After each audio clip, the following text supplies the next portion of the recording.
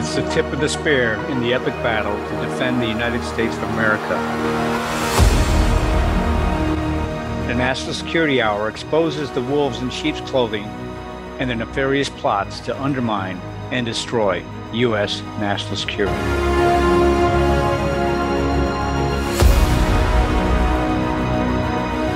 Welcome to the National Security Hour on the AmericanOutloud.news, the talk radio network on iHeartRadio, where you will hear the voices of freedom and the out loud truth.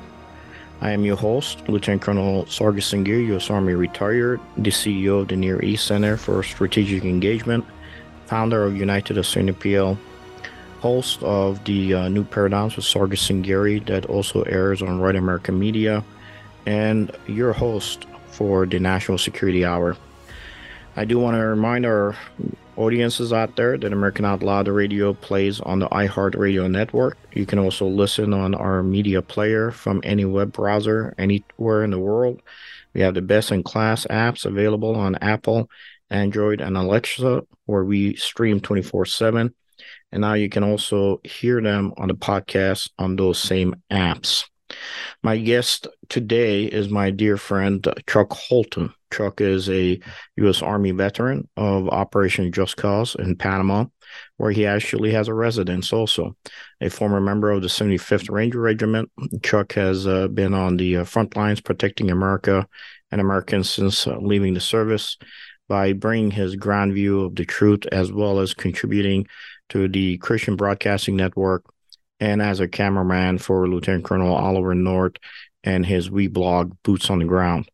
And also, more importantly, the Hot Zone with Chuck Holton.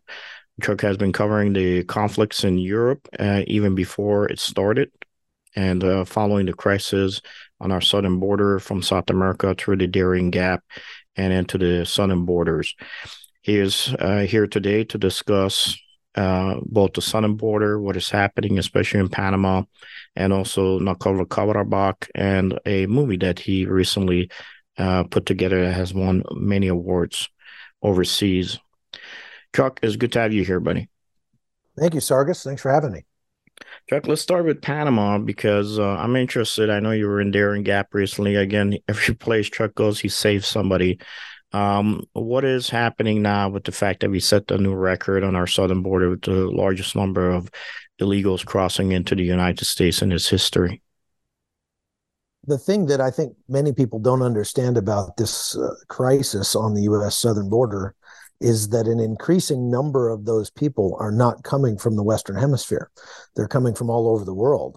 We're seeing tens of thousands of people coming from China, from Somalia, from Afghanistan, from Indonesia, from Africa, all over the place. And the way that they get to the United States is by usually flying to Ecuador, because Ecuador doesn't have any, they don't have any visa requirements, so it's easy to get in there. Anybody can enter Ecuador. Then they get on a bus and they go north, up through Colombia to the northern border of Colombia, where there is this, it's about a 60-mile stretch of very forbidding jungle called the Darien Gap. And that's where they have to walk because there's no road through the Darien Gap. Although these days you could say there's a superhighway of mud going through there because there are so many people coming through the Darien Gap that they are trampling down this once pristine jungle to the point that they're destroying that environment. It is a real shocking to see just how bad it's actually become. I started reporting on this crisis back when the record numbers that they were seeing come through the Darien Gap were something like 36 to 40,000 per year. Now they've got that many per month coming through, sometimes upwards of 4,000 or 5,000 people a day. And this is supposed to be the low season. So this is what they call the wet season down there, where they get the most rain. And that makes it unbelievably perilous for the people that are traipsing through the gap, many of them dragging their children along. I've seen pregnant women. I've seen nursing babies being dragged through the gap. We're talking about walking 6.5 days through the jungle with no food, no clean water, bugs the size of your face. There are predators out there. Many of them are human. There are lots of bandits and gang members and things like that that are robbing and raping at will. There's no government presence to speak of out there while they're crossing through the gap. And so virtually everyone that goes through there gets victimized in some way. They have to pay the cartels in money, but their real payment that they're having to make to cross the gap is in human misery. And there's a ton of that. It's very, very costly. The night before we got there last week, they had more than 50 people killed by a landslide that buried them and shut off part of the valley that they were walking through. And so it's really a very, very bad situation. The people who live in the Darien Gap are mostly indigenous tribes, the Kuna and the Embera and the Wunan tribes that live out there. These are people that typically live a very primitive lifestyle. We're talking, dugout canoes, spears, no electricity, no running water, things like that. But because of the massive flow of humanity coming through there, their way of life is being destroyed. And they are some of the ones who are turning to crime, robbing these migrants. They feel like they're justified to do that because these migrants are destroying their way of life. They're making it impossible for them to engage in the normal activities that they used to make their living at, which is farming and things like that. So we went out there to see deep into the jungle to one of these indigenous villages that's about 3.5 hours up the river from the road. And it was absolutely appalling what we saw. Trash everywhere, dead bodies in the river. And this is a village of about 400 people that now has 4,000 or 5,000 people a day coming into the village. And these are desperately ill people. Virtually everybody who's coming out of the jungle into that village in any civilized place would be immediately put in the hospital. They're coming through suffering from parasites, from jungle rot, from the trench foot, from heat exhaustion, and they're just falling out left and right. They have no idea how bad it is when they go into the jungle and how long it will take. But it is really surprising that more of them don't die on the way through. Now, all of this is the reason that there are so many more coming through now than there used to be is that the United States is facilitating, is making it easier and safer for them to come through. So at one point, probably 1 in 10 that went into the jungle didn't come out again. But now it's probably down to 1 in 25 or 1 in 50 that dies in the jungle. And that's a direct result of the United States spending millions of dollars to make the crossing quicker and easier and safer so that more people will come. And the upshot of that is that actually more people end up dying because a smaller percentage of a much larger number turns out to be more people. So the United States is culpable for this. It's absolutely crushing Panama. They're having to spend millions of dollars a month just to feed and house these people, even though they're trying to get them out of their country as soon as possible. As soon as they make it through the gap into Panama, they're pretty much home free. The Panamanian government arranges for buses to take them up to the Costa Rican border and immediately sends them into Costa Rica. And then the Costa Rican government puts them on buses and sends them to Nicaragua. The Nicaraguan government puts them on buses and sends them right up into Honduras, et cetera, all the way to the United States southern border. So this is a growing problem. It's going to continue to get worse and it's not that they couldn't stop it. Panama actually did stop it dead during the COVID crisis, and they just did that by putting out the word that if you cross illegally into our country from Colombia, you will stay in a camp in the Darien Gap until the COVID crisis is over. And there was a small group of people who got stuck in the camps down there, which are very miserable, for more than a year. By saying that they had to stay there, they stopped coming immediately. And so they could do it. They just don't have the political will to do it. They're too cowardly to do it. And they are being encouraged. The migrants are being encouraged by the by the government of the United States, making it easier. Well, the question would be a couple of things. I know you mentioned Ecuador. I do want to go back and revisit and ask why have they always had lax visa requirements? Has there been pressure to change that? Secondary is why wouldn't the United States help build the facilities in those camps in Panama that they would have to stay there for a longer period of time if he just basically did nothing more than a treaty possibly with the Panamanian government, or at the same time maybe have a treaty agreement with the Mexican government to be able to have our border securities to be on the southern side of Mexico and interdict those migrants there before they trek through Mexico into the United States. So that gives us at least double layers of protection. Have you seen anything, or do you know of anything that has been in discussion to maybe try to at least put a couple layers where we can at least stop them and force them to rethink just coming through the current process that seems to have been funded mostly by the U.S. monies and UN to basically get them bussed directly into the United States? Absolutely not. There is no will whatsoever to actually stop this. And everything that the United States Under Secretary Mayorkas has done has only served to increase the flow and not decrease the flow. Now, you're right. It would be much cheaper if the United States were to say, we will come to Panama and we will build camps to hold these people.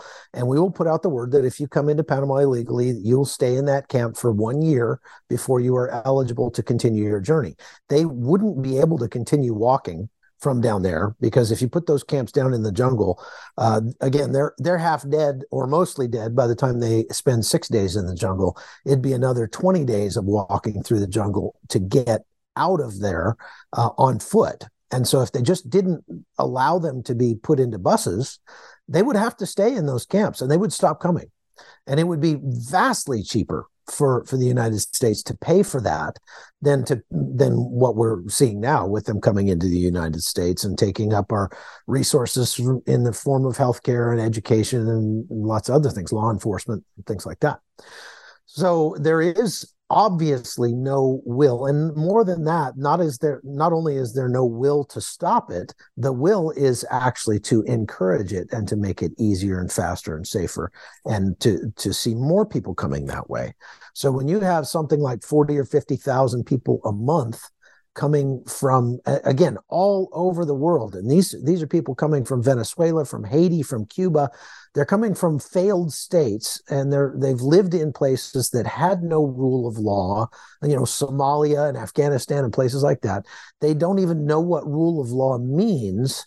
And so we're importing them into the United States, and it's no wonder that the crime rate goes up in the places where they congregate, because they don't know what it means to follow the rules, because they've never lived anywhere with rules. And this is only going to continue to get worse. Again, Panama and all of the governments along the way certainly don't want these people, but they are calling on the United States to not stop it, but to get them to the U.S. faster. So what the U.S. is doing now is they're setting up centers in Colombia where the migrants can come to these centers just outside of Cali and can register, can essentially have their initial interview that's supposed to take place when they cross into the United States, but they're going to have that interview in Colombia, and then they're going to get on an airplane and fly directly into the United States at U.S. taxpayer expense, deep into the heartland of the U.S., and skip the border altogether. That serves the purpose for Mayorkas and the State Department of saying that, or the Department of Homeland Security of saying that those numbers don't show up on the number of migrant encounters along the border. And so they're able to lie with statistics and say that the number of migrants coming into the United States is actually going down when it's not. It's continuing to go up. Now, what I will say, I'm sorry, Chuck, for a second. Let me jump in here. Part of that also is the fact that basically, if you stay into the facilities that have been built already to house the migrants, then they'll be on the books. But if they don't stay there and they go into a hotel, then they're not going to be on the books. Then they don't have to even really be held to standard of actually coming in to our legal systems to be looked at for possibility of whether their case for asylum is valid or not. So there's another issue. So we got a lot of beds that have been already built that the migrants are not using because they're trying to skirt the system and somebody's advising them to do so. Yeah, that's correct. The U.S. government is using every means at its disposal, not to stop the migration flow, but to encourage the migration flow and to spread it out throughout the United States, and to keep it off the books wherever possible. It's a shame, but it's a reality. I mean, we could talk forever on this subject, and I know that you've been covering it, but it's not a reason why the U.S. government under the current administration has chosen to do this. Is the fact that they're doing it, and we have to make sure that all the citizens out there are aware of the fact that it's the administration that is behind the processing and actually the increase of the migrants that are coming in. I don't try to get into their heads as to why they decide to do this. That's a decision that they made, maybe for a long-term political or economic needs as they see it for the U.S. I do want to make sure our audience know that all my shows go to podcasts typically 1 or 2 days after the broadcast is heard on talk radio. You can hear them on Spotify, Stitcher, Pandora, and iHeart Podcasts, and many more. Be sure you subscribe and rate the show on Apple Podcasts for me. Chuck, we're going to take a short break, come back, and then I do want to talk about Nagorno-Karabakh and what is happening to the Armenians with the invasion from Azerbaijan. It doesn't seem like the United States has taken any stands right now in support of the Armenian nation and populace, but we'll do that when we come back for our second segment. This is a National Security Hour, and I'm your host, Lieutenant Colonel Sargis Sangari, U.S. Army retired.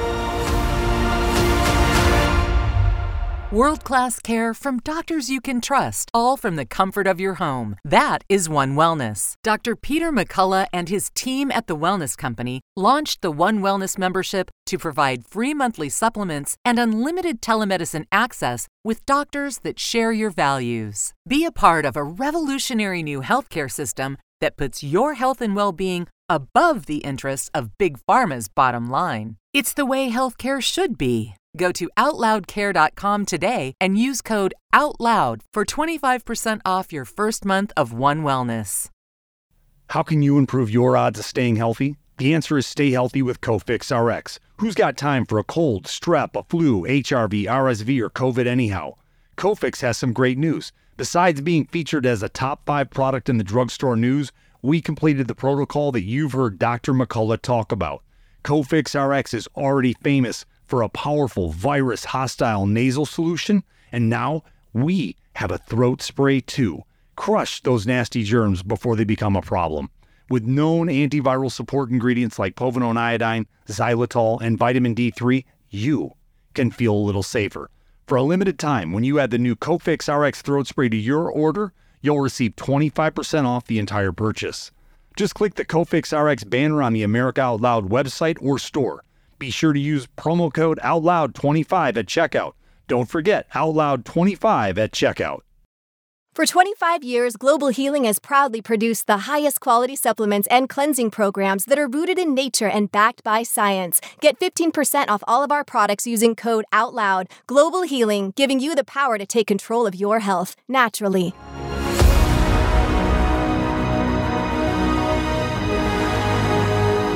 Again, welcome to the National Security Hour. I'm your host, Lieutenant Colonel Sargis Sangari. I do want to make sure our audiences are aware that we asked them to be sure to make AmericanOutloud.com your daily stuff for the latest news and happenings.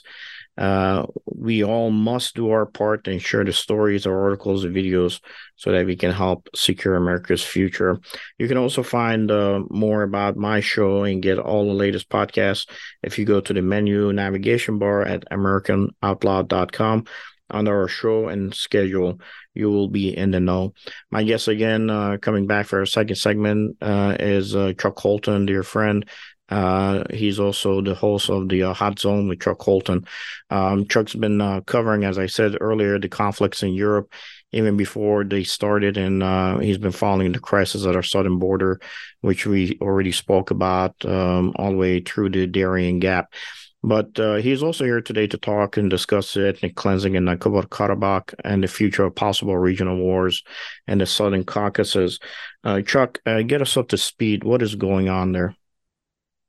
So the Nagorno-Karabakh, I think you have to kind of back up a little bit and explain to people what that is, because most people have no idea. I know I didn't before the war in 2020. The tiny country of Armenia is situated right between Turkey and Azerbaijan and just north of Iran. North of Armenia is Georgia, and then north of Georgia is Russia. So it's a very strategic piece of property. But it's tiny. And again, only 2.5 million people live in Armenia. And they are, unfortunately, kind of squeezed between a rock and a hard place. Azerbaijan is a Muslim dictatorship run by Ilham Aliyev, president there. And they have been at odds with the people in Armenia for, 100 years or more.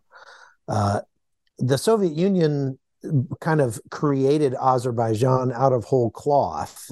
Stalin moved some people in there from northern Iran and from eastern Russia to create Azerbaijan in 1917. And so the saying is that Coca-Cola is older than Azerbaijan is. But Armenia, on the other hand, has been around essentially since the time of Noah. It sits right at the foot of Mount Ararat, and the Armenian people are mentioned in the Bible and have been around for literally thousands of years. They are the world's first Christian country.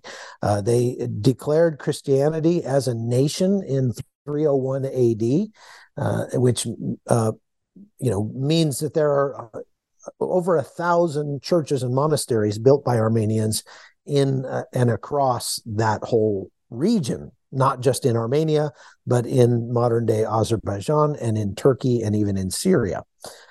So the Armenians were a very powerful, very influential people group in that region, kind of like the Kurds, they have been persecuted by their Muslim neighbors ever since they had Muslim neighbors. And so in the early 1900s, in 1914 to 1918, something like that, the Ottoman Turks decided to wipe out the Armenians and undertook to murder about 1.5 million of them and drive them out of what is now modern-day Turkey. The eastern third of Turkey used to be part of Armenia, but it's not anymore. So that's only one of several genocides that the Armenians have had to face, and now they're facing another one. During the Soviet Union, Stalin created several exclaves because there were groups of Armenian people that lived in the area he wanted to make Azerbaijan. There were groups of Azeri people that lived in the area he wanted to make Armenia. So he just gave them kind of a swap. There's an exclave called Nakhichevan, which is to the west of Armenia, that actually belongs to Azerbaijan, which is to the east of Armenia. And inside Azerbaijan, there's this region called the Nagorno-Karabakh, or as the Armenians call it, Artsakh, the Republic of Artsakh. And at one time, it had about 300,000 Armenians living in it.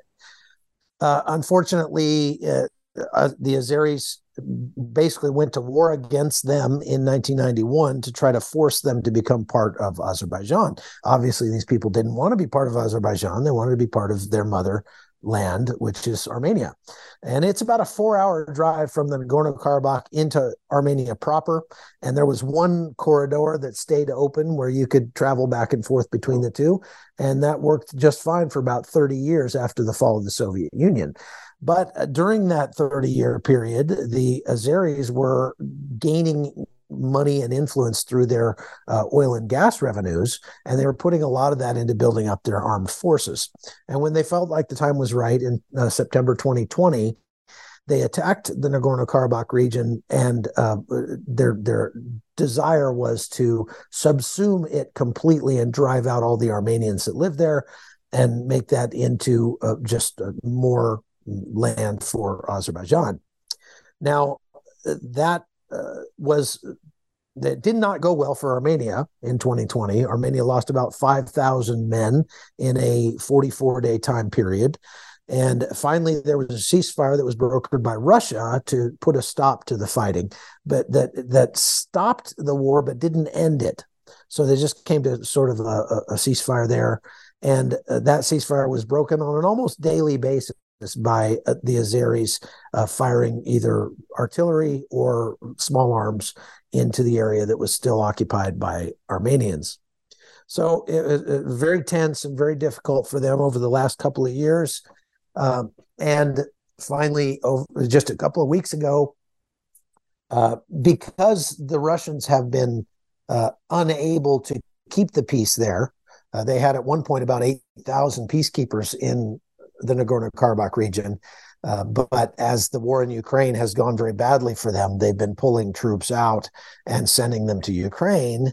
And so their influence has been weakening in the region. Armenia saw it and Azerbaijan saw it. And so Armenia started courting a relationship with the United States to try to get somebody, because they really need a big brother in that region.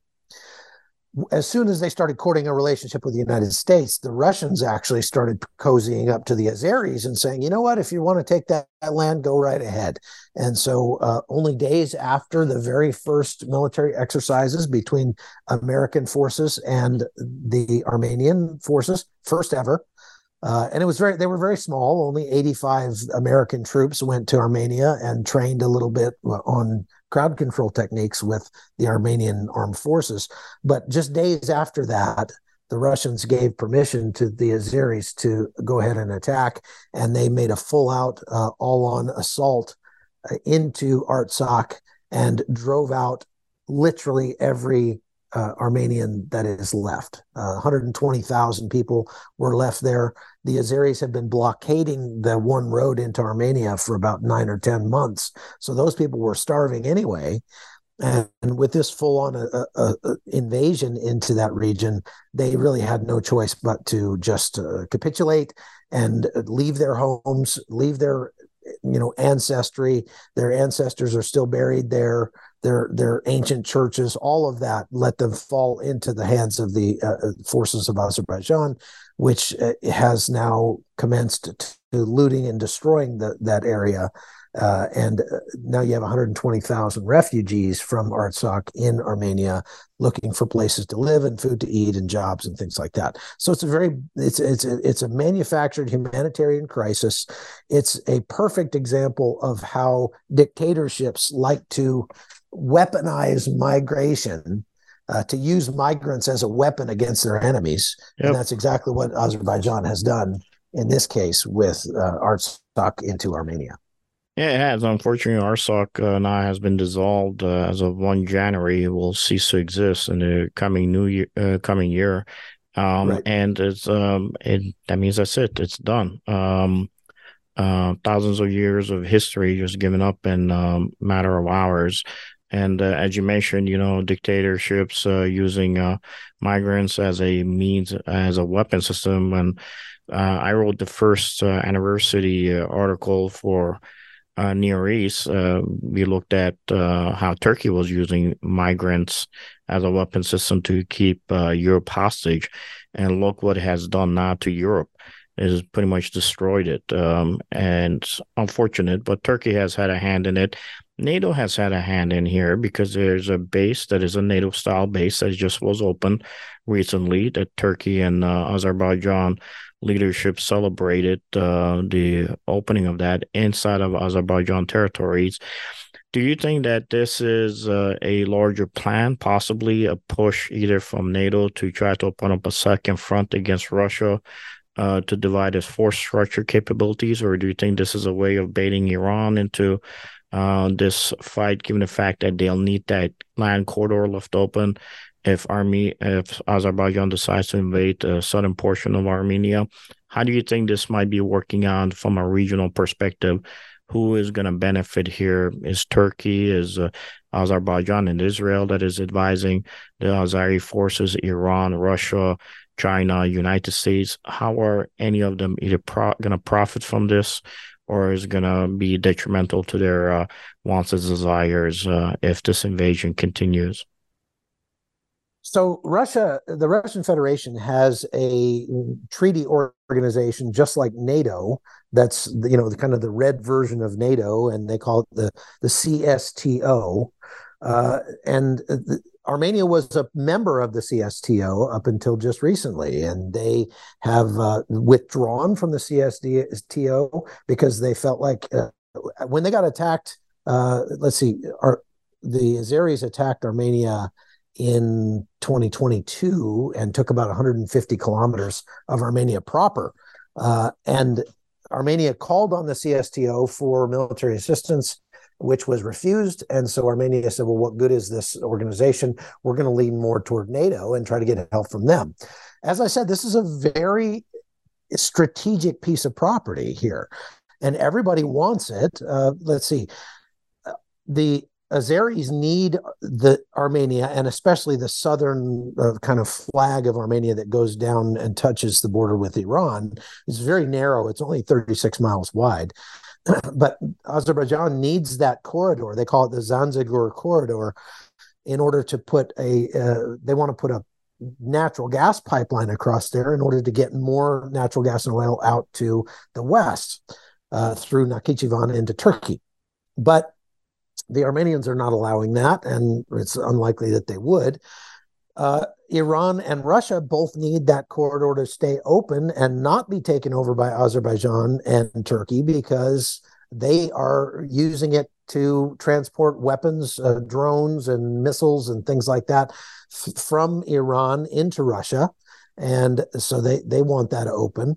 The United States would love to have some kind of control over that, specifically to not so much to open up a new front in the war between Ukraine and Russia, but to kind of cause Russia to lose power, to lose influence, and to lose face among its allies in that region.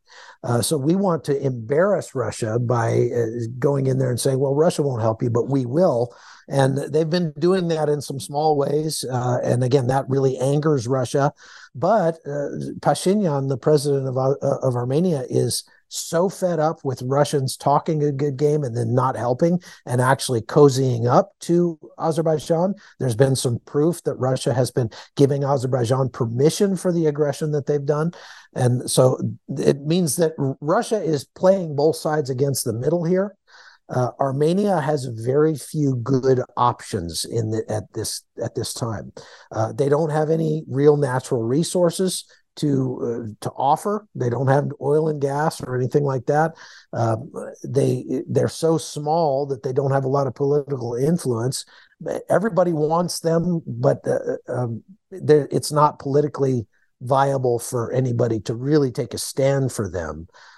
Turkey, of course, has made noises like it wants to complete the genocide that it started in 1915 and wipe out the rest of the Armenians. The Azeris have started, the president of Azerbaijan just recently gave a speech where he referred to Armenia as Western Azerbaijan and said that actually all of Armenia belongs to Azerbaijan, and they'll soon be pushing to take the rest of the country. If we see that happen, that could be absolutely disastrous for the Armenian people. That could make the Armenian people like the Kurds and make them a people group without a nation state, without a home. And that would be unthinkable for those people over there. But again, they are vastly outnumbered. The army of Azerbaijan is 5 times the size of the army in Armenia. And Azerbaijan also has the help of the Turkish army, which is the 8th largest army in the world. So there's no way that the Armenians can stand up to those two armies without some serious political pressure or help, even militarily, from the United States at this point. Well, it seems that everybody has kind of settled their papers that Armenia is unfortunately in a bad position geographically, and they should be cleansed out to make business simpler for everybody else, to include the Chinese who are pushing their Belt and Road Initiative through that region. If that has been the case, and I know you have family members, to include your son who's married to an Armenian woman who's in Armenia now, have the Armenians thought about the fact that we got to do it alone, and what is the plan that do you know that they're discussing that would be the most viable plan for them to be able to exist? And I know we got a couple of minutes. We could talk about that on the back end of the next segment, but what is your initial thoughts about, have you seen anything from the Armenian government and Armenian people to say this is a next step that we have to take to strategically be able to be viable here? Many of the Armenian people are saying the first step we've got to do is get rid of Pashinyan, our president, because he's the one who has capitulated several times now to the Azeris in the case of Azerbaijan and Artsakh. However, I would say that in many ways, Pashinyan did basically the only thing he could do. His only other option was to also lose Artsakh, but also lose a bunch of soldiers in the process. He could lose Artsakh. He's going to lose Artsakh either way. He could have lost it by fighting and having a bunch of his people killed, or he could have lost it by just giving it up. But that hurt the national pride of the Armenians, and so they want to get rid of him. They really don't have an option for standing up to Azerbaijan by themselves. They have got to make a treaty with somebody. And I think right now, the most likely thing, if they don't get some sort of movement on a political, ally with the United States, then they're going to go and lean towards Iran and try to get help from Iran against Azerbaijan, because Iran and Azerbaijan are enemies. And Iran is more likely to step in militarily and help the Armenians if necessary. Well, yeah, unfortunately, it's a reality. We pushed them into the arms of our enemy, but so be it. Welcome to world geopolitics. We're going to take a short break, come back, and we're going to discuss a little bit more about Armenia.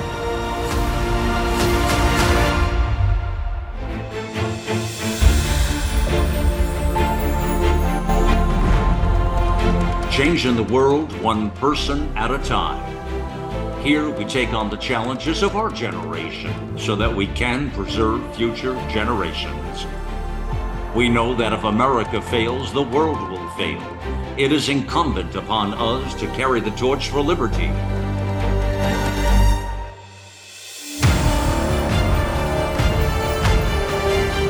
America Out Loud Talk Radio. It's a fight for the soul of humanity.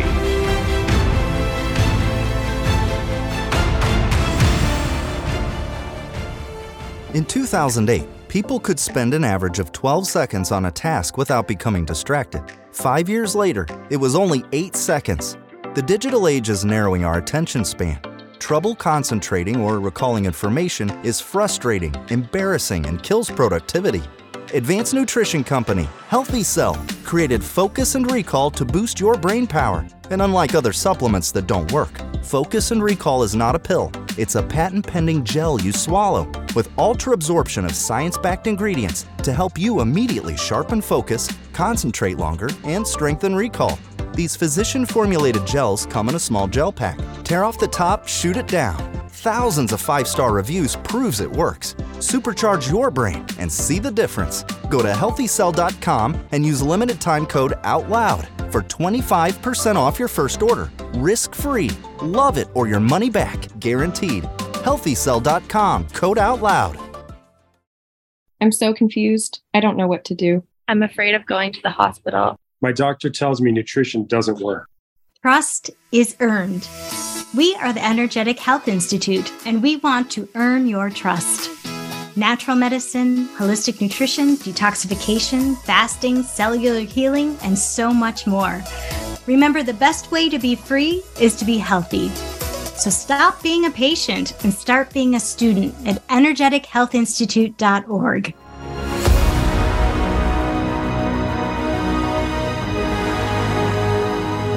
Welcome to the Welcome back to the final segment of the National Security Hour. I'm your host, Lieutenant Colonel Sargis Sangari, U.S. Army retired. Speaking to my good friend, veteran Chuck Holton, who's also the host of the Hot Zone with Chuck Holton. We've been discussing the southern border, Panama. We've been discussing Nagorno-Karabakh, possible future of regional wars there.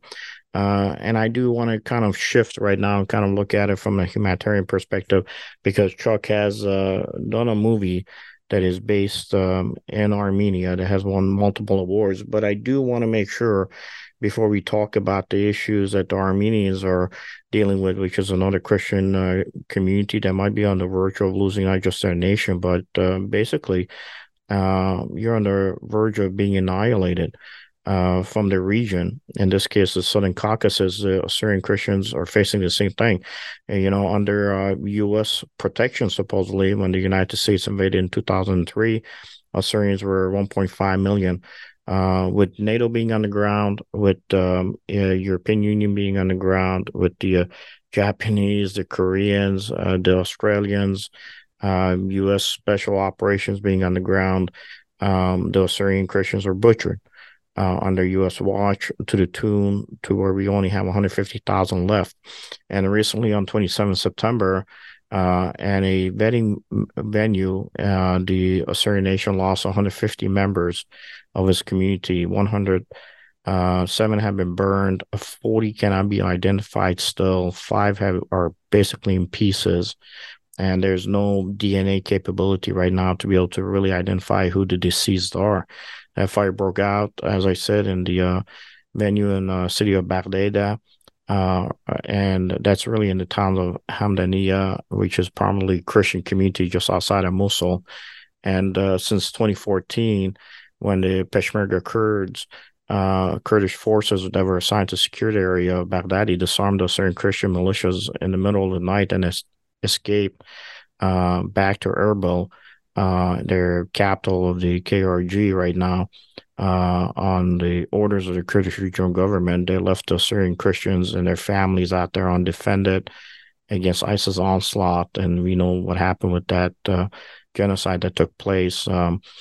I use my 501c3 United Assyrian Appeal to support the military families of the Syrian Christians who wanted to fight, and actually we established a forward line of troops, and we're able to conduct tier 1, tier 2 level missions both in Syria and inside of Iraq, ISIS-held territories against ISIS between 2014 and 2017.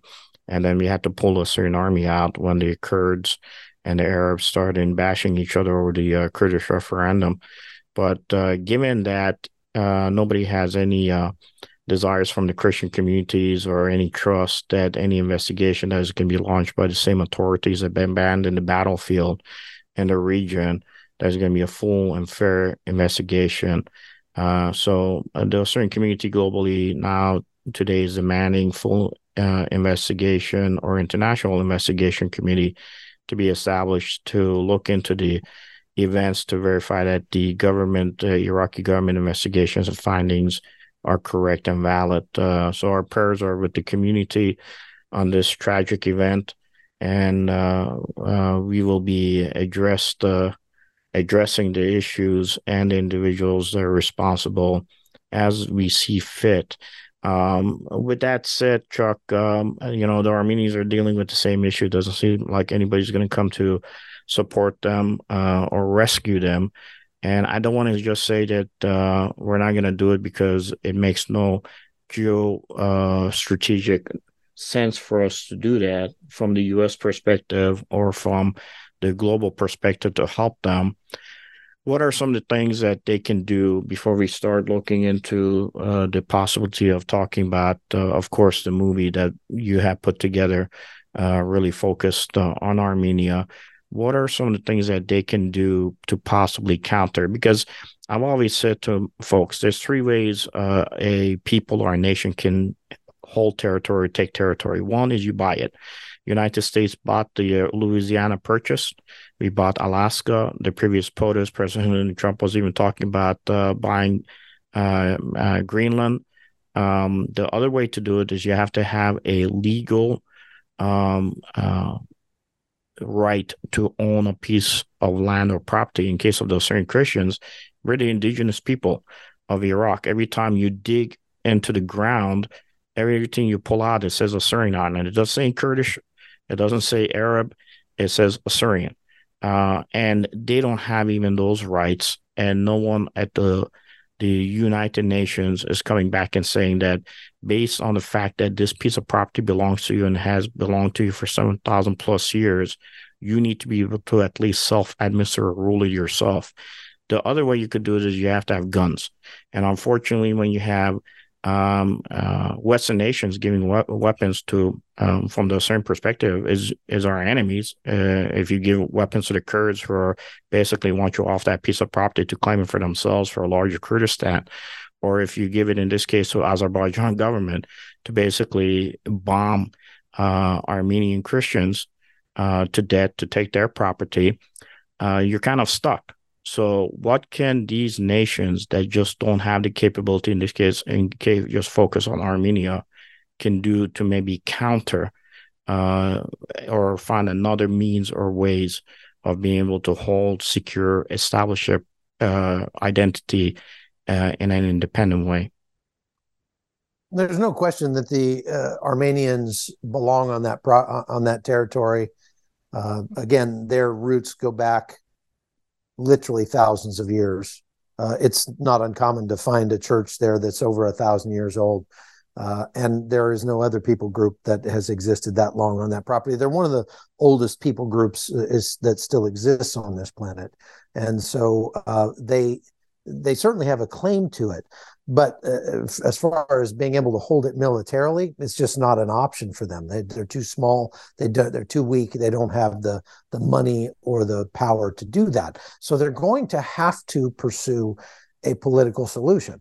And whether that is by cozying up to the West, to the United States, the Armenians actually reached out to the Ukrainians for the first time just about a month ago, and I think either donated some humanitarian supplies or made some sort of noises like they were, siding with the Ukrainians in the war, and that obviously alienated the Russians, who were their big brother up until just recently. So they are trying to move that direction. That's really one of their only options that's left. And it's anybody's guess whether or not that will work or will backfire on them and turn out to be their demise. Because if they're right now, Azerbaijan is still receiving military aid every year from the United States, and they are considered an ally of the West because of their oil and gas revenues. Ursula von Leyen, the president of the EU, has been to Azerbaijan and met with Aliyev several times to, try to get more oil and gas out of them so that they can rely less on Russia. And every time that happens, Armenia gets hurt. So for Armenia to try to move that way is going to be swimming upstream, so to speak, and it's going to be difficult. But they've got to try something, because otherwise they're going to lose their homeland, and that's something nobody wants to see. At least, you were talking about supporting them from a geopolitical standpoint. There's not really a whole lot in it for the United States, except for that, again, if we can make Russia lose face, weaken Russia more on that front, then that may hasten the end of the war in Ukraine and the fall of Vladimir Putin. That could be a possible good thing. But just from a moral standpoint, if you believe that Ukraine didn't attack Russia, that Russia attacked Ukraine, and that countries should not attack their neighbors when they're unprovoked, if you believe that Israel has a right to exist on their ancient lands, even though they're surrounded by enemies that want to destroy them. So if you support Israel, if you support Ukraine, you should be supporting Armenia, because Armenia is in a very, very similar situation, but the roles are reversed here. And you've got Turkey, a NATO, ostensible NATO ally, although they're not, and Azerbaijan, that are attacking this little country that was up until recently, a little brother of Russia. And so it's just very complex.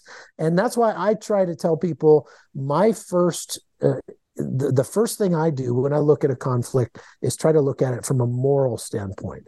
Who are the innocents in this? Who are the people who don't deserve to be, being attacked? And if I side with the innocents, I think I'm not going to go wrong. That very often doing the right thing because it's the right thing ends up being the profitable thing, even though it doesn't seem like it at first glance. And so just from a moral standpoint, we should stand with Armenia, but also Armenia holds actually it has a lot to offer in terms of natural beauty and wonderful places for tourists to go. It's the safest country in Asia. It's a very homogeneous country. It's a very friendly country. The people there absolutely are the warmest human beings on planet Earth, I think. They just, you cannot meet, there's been several times where I've been walking around in someone's front yard, not knowing that the house was occupied, and somebody comes out. Where in the States, if that happened, the first thing they would do is say, "Get off my property." But instead they say, "Oh, hi, come on in." And they just let you in their house. Kurds are like that. And the Assyrian Christians are like that too. But these are some of the most warm and friendly people on the planet. And that's because they have a foundation of Christianity going back millennia that says, treat other people the way you'd like to be treated. Love one another. Love your enemies, And I think really that's what it's going to have to come down to, is that Armenia came into existence as a Christian nation through a tremendous act of forgiveness on the part of a man called Gregory the Illuminator, who forgave and prayed for the king who threw him in the dungeon for 13 years. And the king was healed because of those prayers. And so I think that the most powerful thing that Armenians could do right now is maybe start to pray for their enemies and love their enemies in a way that would be so shocking to their enemies that it would upend the apple cart of geopolitics in that region. And I know that sounds very, very difficult. I've heard a lot of Armenians say we could never forgive the Azeris for what they've done to us in our land. And I'm not saying that the government should forgive. That's not the government's job. But if you don't want your enemy to live rent-free in your head, you've got to forgive your enemy, and you've got to love your enemy and find a way to do that. And very often that is the most powerful thing you can do for lasting change. Well, sometimes you got to fight them on that spiritual realm, right? I know that when the Nazi German military has surrendered, there is a story of a British officer basically debriefing a Nazi general, and as he asked them, there's a weapon system we created. What did you guys create to counter it? They always had a counter.